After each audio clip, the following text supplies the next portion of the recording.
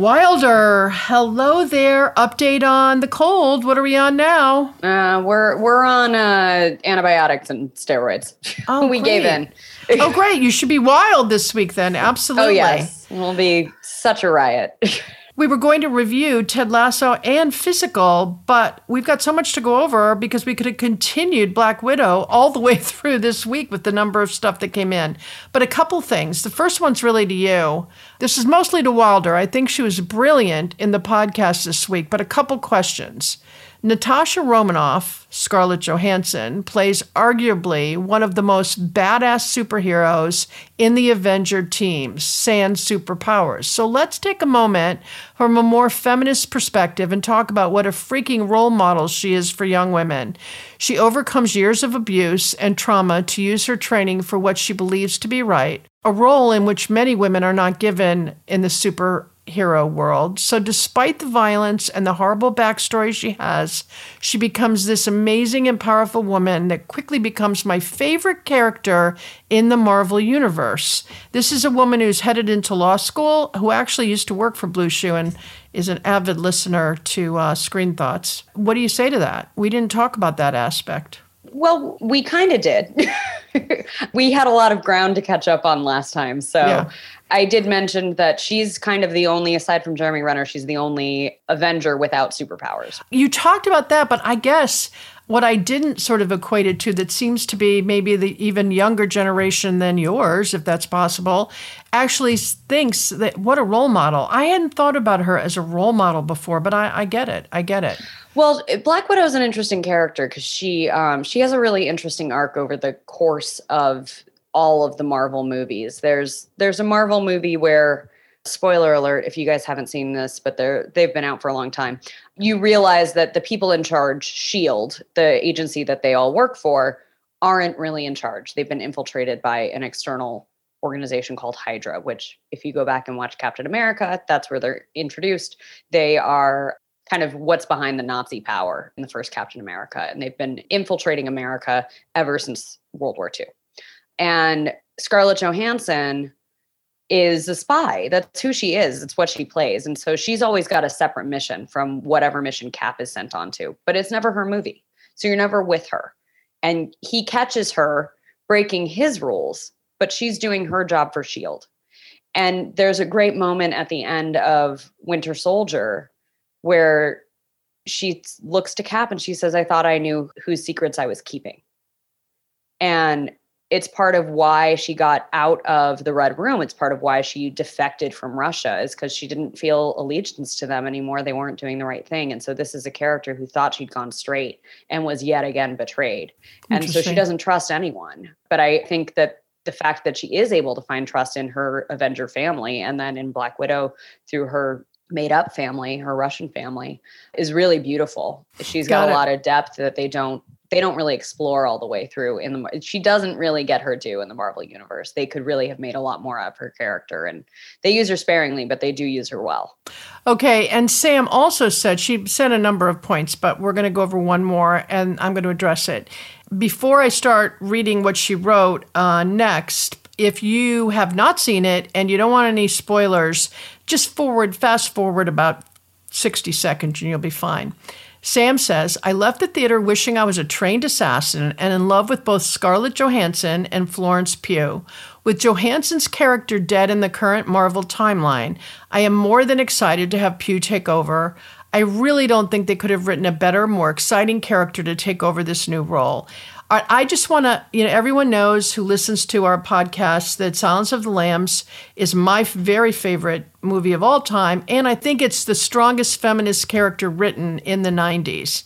And it's funny that she says she wishes she was a trained assassin because I think for sure if I had it to do over again, I would have been an FBI agent, AKA Clarice. And I actually have stationery that says Clarice on it that was given to me by my friends Larry and Randy. So I understand that. When somebody really does nail a character where you all of a sudden see a mirror of yourself in a window into that which you aspire to be, that's a movie that's well done. So I think we can sort of walk away from that. But the second thing is we got a text from Craig, and here's what Craig has to say.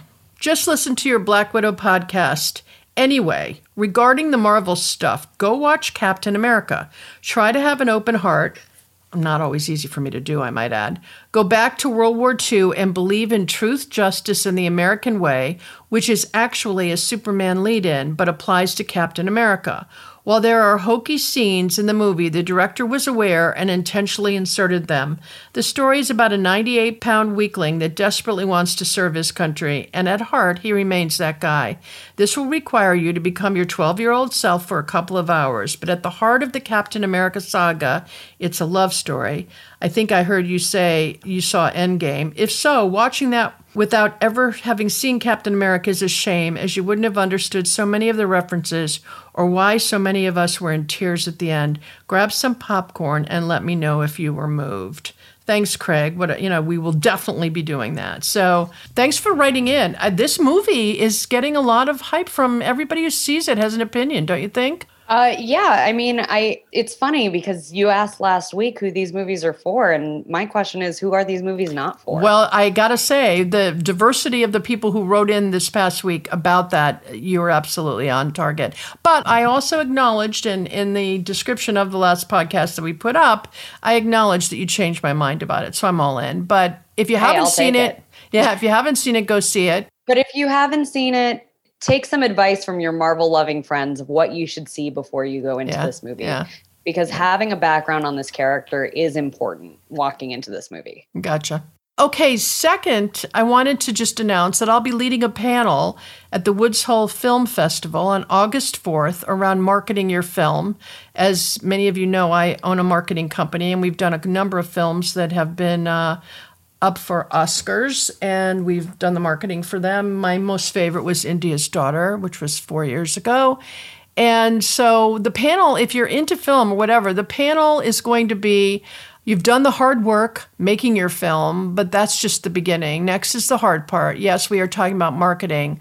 Alicia Orsini, president of Women in Film and Video New England, will be joined by Christine Mercer and Beth Levinson and Thedo Wasso for a timely panel on marketing your film and making sure it's seen. Now, interestingly enough, Beth Levinson just finished a film called Storm Late, which is so interesting, and it's already getting a tremendous amount of hype. It's about a small family-owned publishing company in Iowa that published the town weekly newspaper and how they're struggling to survive. It's really beautifully done and really speaks to journalism in America today. And then the other person who is going to be on is Theto, and she just finished the Memoirs of a Black Girl, and it's so powerful. And so for sure, we will be looking at both those films at some point. They've both been accepted to a number of festivals, but you can't watch them publicly yet, but we definitely will be doing short reviews on them. And what's so interesting to me is so many women are doing so many films that are so relevant to this moment in time in terms of what we're living in. It's very exciting, don't you think? Yeah, I mean, I'm not familiar with these films or these filmmakers, but I'm excited to see what they've done. Yeah. Okay, which is the perfect lead-in for Ted Lasso because, all right, let's see. Let me just lay it out for you all. Okay, there's a really nice guy who somehow surrounds himself with others who are not only not nice, but they just are horrendous human beings, and he keeps ignoring the obvious. As wife leaves him, the woman who hired him was set out to really ruin a reputation for had no interest in him having a winning ticket.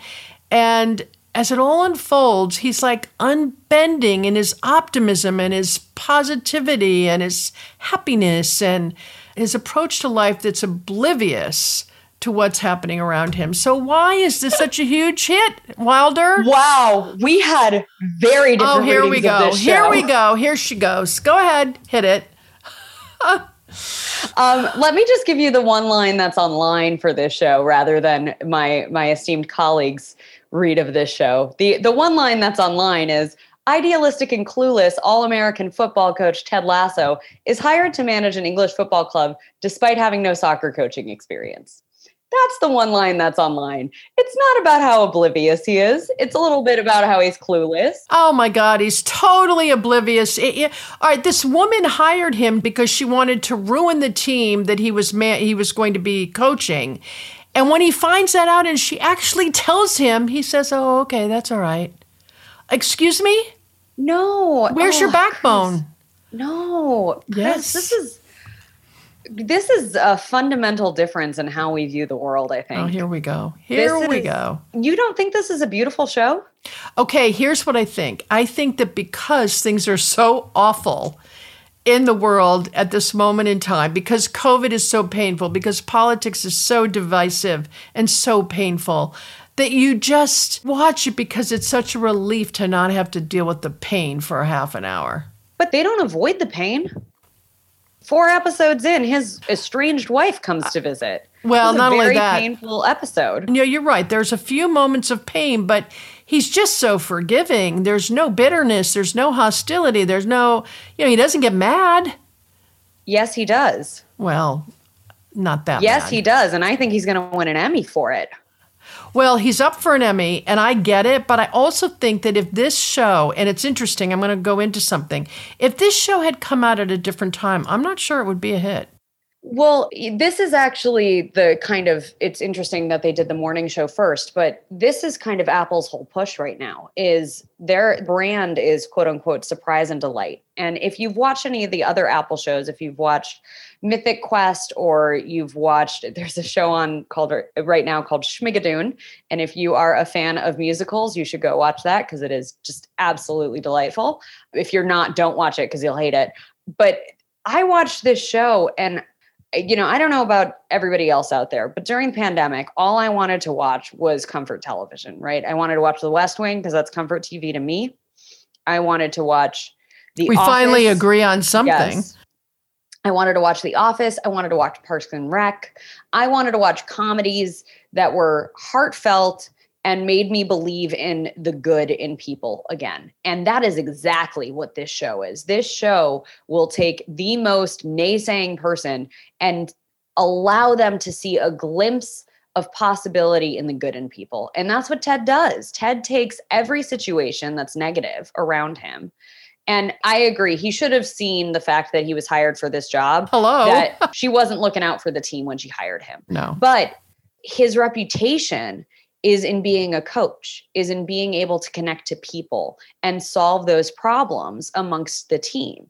And he does that in this season. He really takes them from being a completely disconnected unit to being able to connect with each other. He gets the captain of the team, who's he's my favorite character personally.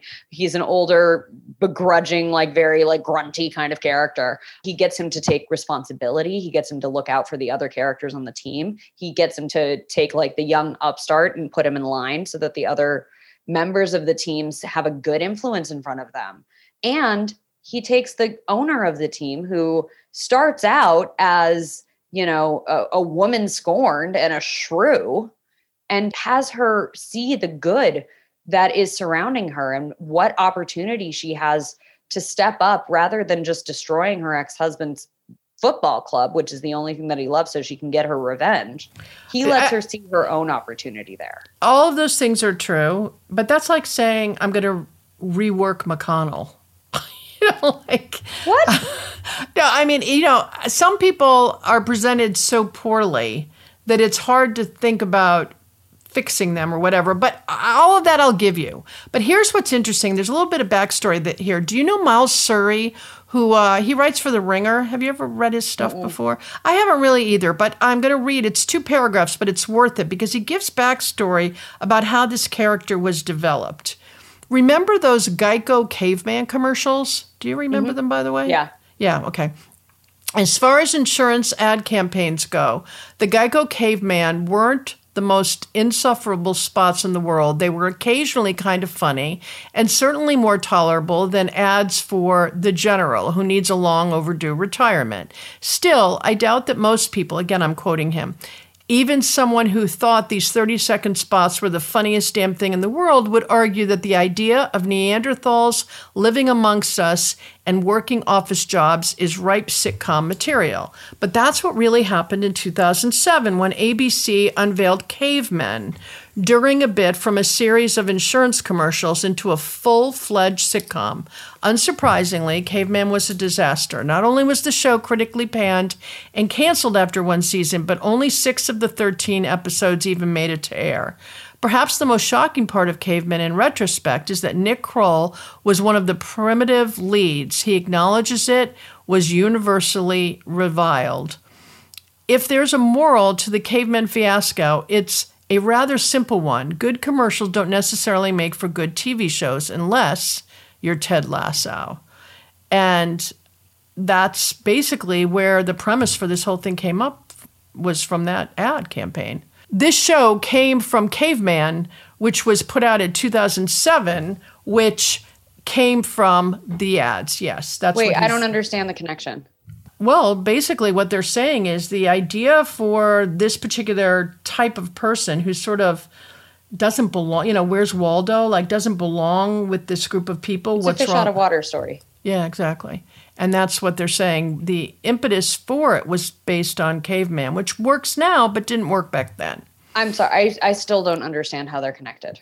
What he's saying is that the people who put the show together did it based on the Caveman premise, which is what they're saying now. So, are they the same people? No, but they were inspired by Caveman, where, again, bringing that particular type of, well, he calls it Neanderthal into the 21st century. I mean, Ted Lasso, the fact that he's as stupid as he sometimes is. He's not stupid, though. I don't understand your reading of this. I don't think he's stupid at all. Well, his lack of knowledge when it comes to, he's coming to coach a soccer team and he has zero knowledge of the rules. Sure, but I played soccer for years and I still couldn't tell you the rules of offsides. Yeah, but you know what? Knowing you as I do, if you were hired to go and coach that team, you would have looked at it a little more carefully before you went to your first press conference. But he does. He has looked at the rules. He has done some homework, but he didn't know that you can't go into overtime, that you can end a game. A game in a tie. Yeah, no. Come on. I mean, you can give him as many breaks as you want. You can find him lovely, entertaining, filled with joy, glass half full, all of that I get. But he definitely can also be described as somebody who is clueless, and who has accepted a position. He decides to take the job to give his wife a little distance so that she can work out their marriage. And so he moves 3,000 miles away and he expects that's going to help the marriage. I mean, come on. He doesn't. He doesn't expect that. He's trying to give his wife what she's asking for, and which is space. Go down the road to Holiday Inn for a week, but you don't move to England. I actually thought it was really brave. Okay. I really no, did. I get. Okay, you're right. I mean, you're right. But I think what he's trying to do is to point out that if this had come out in 2007, it might not have the appeal that it has today. I think the whole point that Miles is trying to get across is this is a moment in time when we need this. We need someone but like I this. think that's true of most shows, though. I think if Hillary had won in 2016, Handmaid's Tale doesn't make it past the first season. Really interesting. Yeah. By the way, it could be right on that, and I've thought about it a lot, to tell you the truth. Is Handmaid's Tale more prominent in my psyche because of what's going on? Absolutely. Yeah, and I think this is a show that in a really dark time in our lives came in with kind of a beautiful, optimistic look at the world. And even though everything around Ted is crashing and awful and not going to work, right? He finds a way to find the good in everyone around him. And I know people like that, and I wish I were more like that, right? Yeah. You know what? I'm really glad you're not, Wilder, because I don't think I'd like you this much if you were. Well, sometimes, Hollister, I think you and I can find enough things to criticize, right? You know, Yes, we're absolutely. not I aching for agree. that. I agree. And Absolutely. I look at a person like Ted Lasso, and, you know, my fiance is a lot like that. He's very glass half full, look at the things around us that are wonderful and take a breath. Right? Be here, be present. It's so funny because my significant other, who I live with, is the same way. And I was alone for 30 years, and we've just started living together in the last 6 months. And sometimes I say to myself, oh, it was so much better when I only had to argue with me, you know? Yeah, but I need that balance, right? No, I agree. I agree. I'm just pointing out all of it I agree with. And we don't have to sort of remunerate any more on it other than to say that his point is not whether it's a good thing or a bad thing. His point is that it's a moment in time where it works, and whereas maybe there's another moment in time when a show like this doesn't. That's his point. That to me feels far too broad a critique, right? Could because be, yeah. I think that's true of every show in the history and every movie in the history of entertainment. Well, you know, it's funny because there are a lot of shows, by the way, that people have rewatched for years and years and years. Now, for example, Friends. Friends is something that's rewatched quite often. But right now, there's this movement of Friends doesn't really work because there's not one piece of diversity in the entire show. They get a lot of criticism for that. Yeah, okay. And I think if you brought West Wing back today, you'd have to do it very differently. I don't know. I think West Wing crosses I think we have a much better understanding of how Washington works now and what holes there are in our government. And I think, if anything, over the past 4 years, we've learned how vulnerable that is. Mm-hmm. And so you have to approach that differently. I don't know that it works the same way today. Well, I think we've talked this point to the ground. I definitely get it, but I'm just saying I agree with Miles. I think that there's a pocket, there's a window of opportunity, and they snuck right into it. And I don't know that this will be out here for 7 seasons. I don't think Personally, I think that's kind of a cheap critique. I don't think that's taking a look at the show as a whole. Okay, I was going to tell Miles that we're mentioning him, and now we can't. Well, you certainly can, and I'm happy to talk to Miles about it. Okay, I'll get him on the phone. No worries. I think this show has a lot to offer. I think it's delightful, for one thing. It is delightful, and I chuckled and I smiled, and he makes me laugh, and I know a couple of people who are a little bit like that, and I texted one of them and said, so have you been watching Ted Lasso? And they're like, yeah, isn't he great? You know, so real. I thought, yeah, right. Uh-huh. I mean, I don't know many people who are like that, you know, and I think it's really hard to be like that. And that's one of the things I think they're getting into in season 2. I don't know if you finished the season. I did not. 1. No, I did not. Well, season 2 introduces a sports psychologist into their hierarchy. And it's revealed that the only psychologist Ted has ever seen is the couples counselor that he went to with his wife, who maybe wasn't totally unbiased against him. Huh. And this opens a whole new door for Ted on his journey. And I think that's fascinating because when you're looking at someone who is unerringly positive, right, what's underneath that and how easy is it for that to crumble? And I think we get a glimpse of that later in the first season after some things happen in his personal life. There's a scene where Ted starts to unravel. And I truly think he's going to win the Emmy. And I think it's for that scene. And I didn't know Jason Sudeikis had this many levels. I love that this is what he's bringing into the world right now. Well, did you see him in Saturday Night Live? What was your thought? Yeah, I liked him in Saturday Night Live. But, everybody kind of gets pigeonholed in Saturday Night Live of the roles that they play. And he was great. It wasn't my favorite era of Saturday Night Live, but he was very good. But I think this is a character who's able to express a lot of different wants and needs across the show. And it's a really cute community that we're in. Juno Temple she captures every scene she's in. And I didn't love her before this, but she's great in it. Yeah, I think everybody's really strong. But to get back to Sudeikis for just a moment. So in the first episode, there's a clip you see of Ted dancing in the locker room. Yeah. And those dance moves are the same as the character that he did on Saturday Night Live's What's Up With That sketches. Did you recognize it? I didn't. I think it's interesting that they took a character that was so successful for him in Saturday Night Live and put it into the first episode. Oh, that makes more sense with with the caveman association. That I understand. Because Exactly. then you're talking about Pat, you're talking about Night at the Roxbury, you're talking about those adaptations of like, are these things that have life in them beyond a sketch comedy? I understand the connection now. Yeah, yeah. But anyway, he's very, very good. And I don't think this is an easy role to play. So I'll give him that comedy Emmy because, again, comedy like this, it can be boring real fast. Yeah. But they keep it fresh. You know, because there's a repetition to it, and they do. I think one of the things that's so good about the series is I'm not bored with him, even though he really doesn't change much in the episodes that I viewed. Well, I think you should finish the season because I think you'll be surprised. He does change. Now, what about the showrunner, Bill Lawrence? What do you know, he did Scrubs and Cougar Town. Did you see either of those? I watched Scrubs for a while, which was super fun. And, you know, he has a really great way of male friendships, exploring far beyond what we assume the boundaries of male friendships are. Yeah. And going really deep with them. And I really appreciate that because I think it really kind of tears down a lot of those toxic masculinity walls. And that's a lot of Ted Lasso also. You're seeing a lot of those same themes here between him and his fellow coach and him and his players.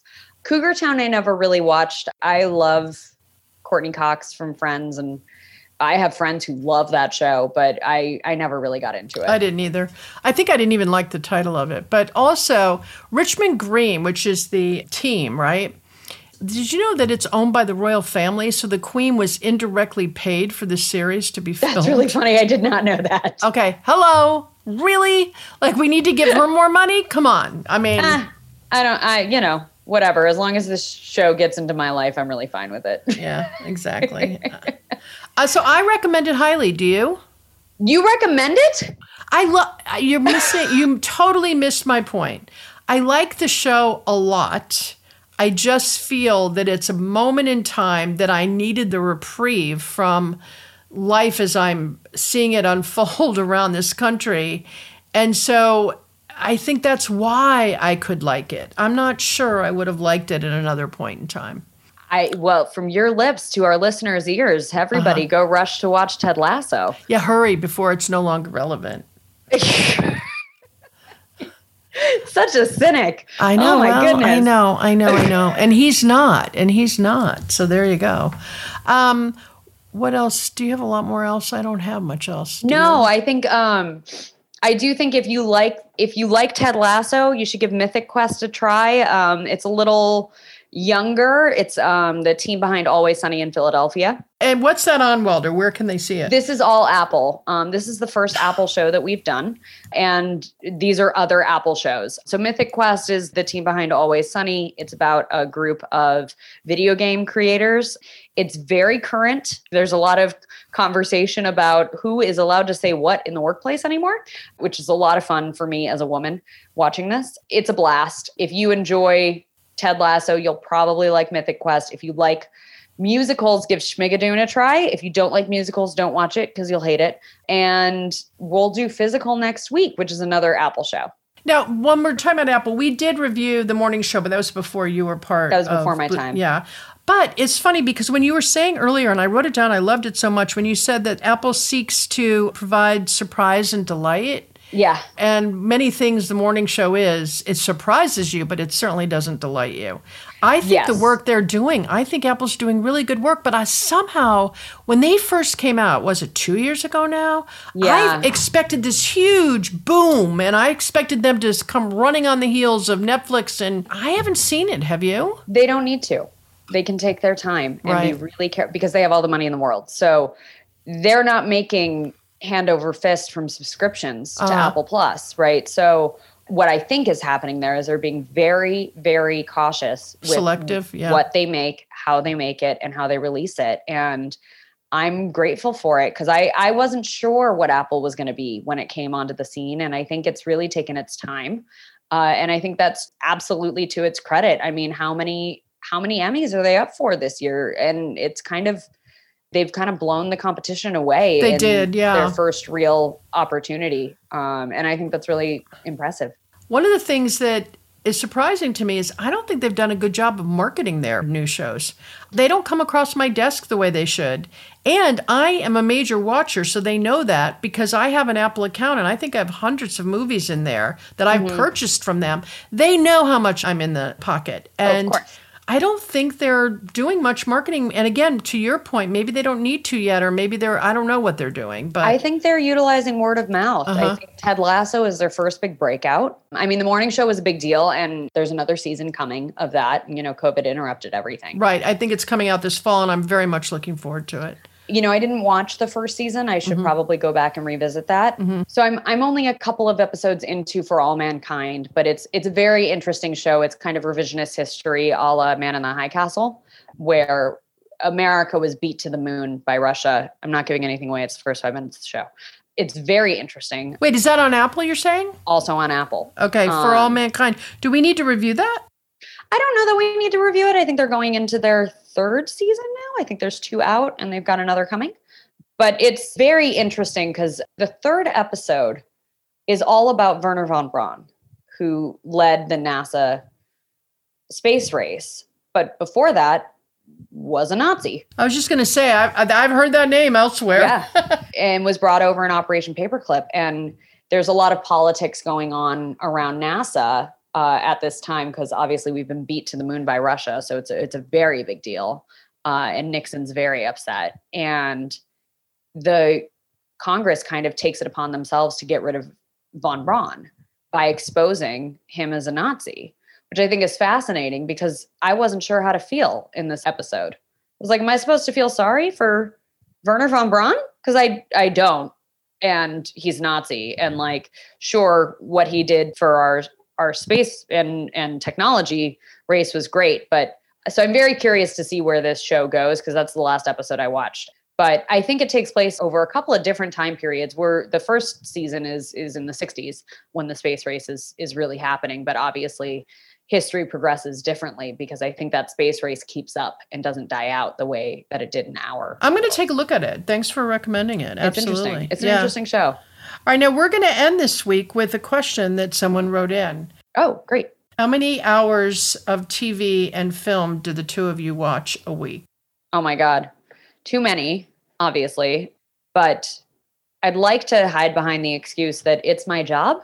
So, I have to be up on film and TV. And, if I'm not aware of the latest names and talent coming out of there, I'm truly not doing my job. So yes, it's too many hours. I agree. But, there are worse ways to spend your time. You didn't answer the question.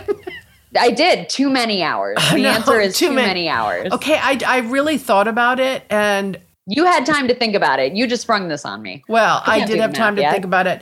And if I'm going to be honest and out there and authentic, there are weeks when I can watch probably 40 hours of film and TV a week. That's a lot. I know. But there are also weeks where I watch 1 or 2 basically to get to our podcast. Yeah. So I don't have consistency in it, but what it reminded me of is I love doing it.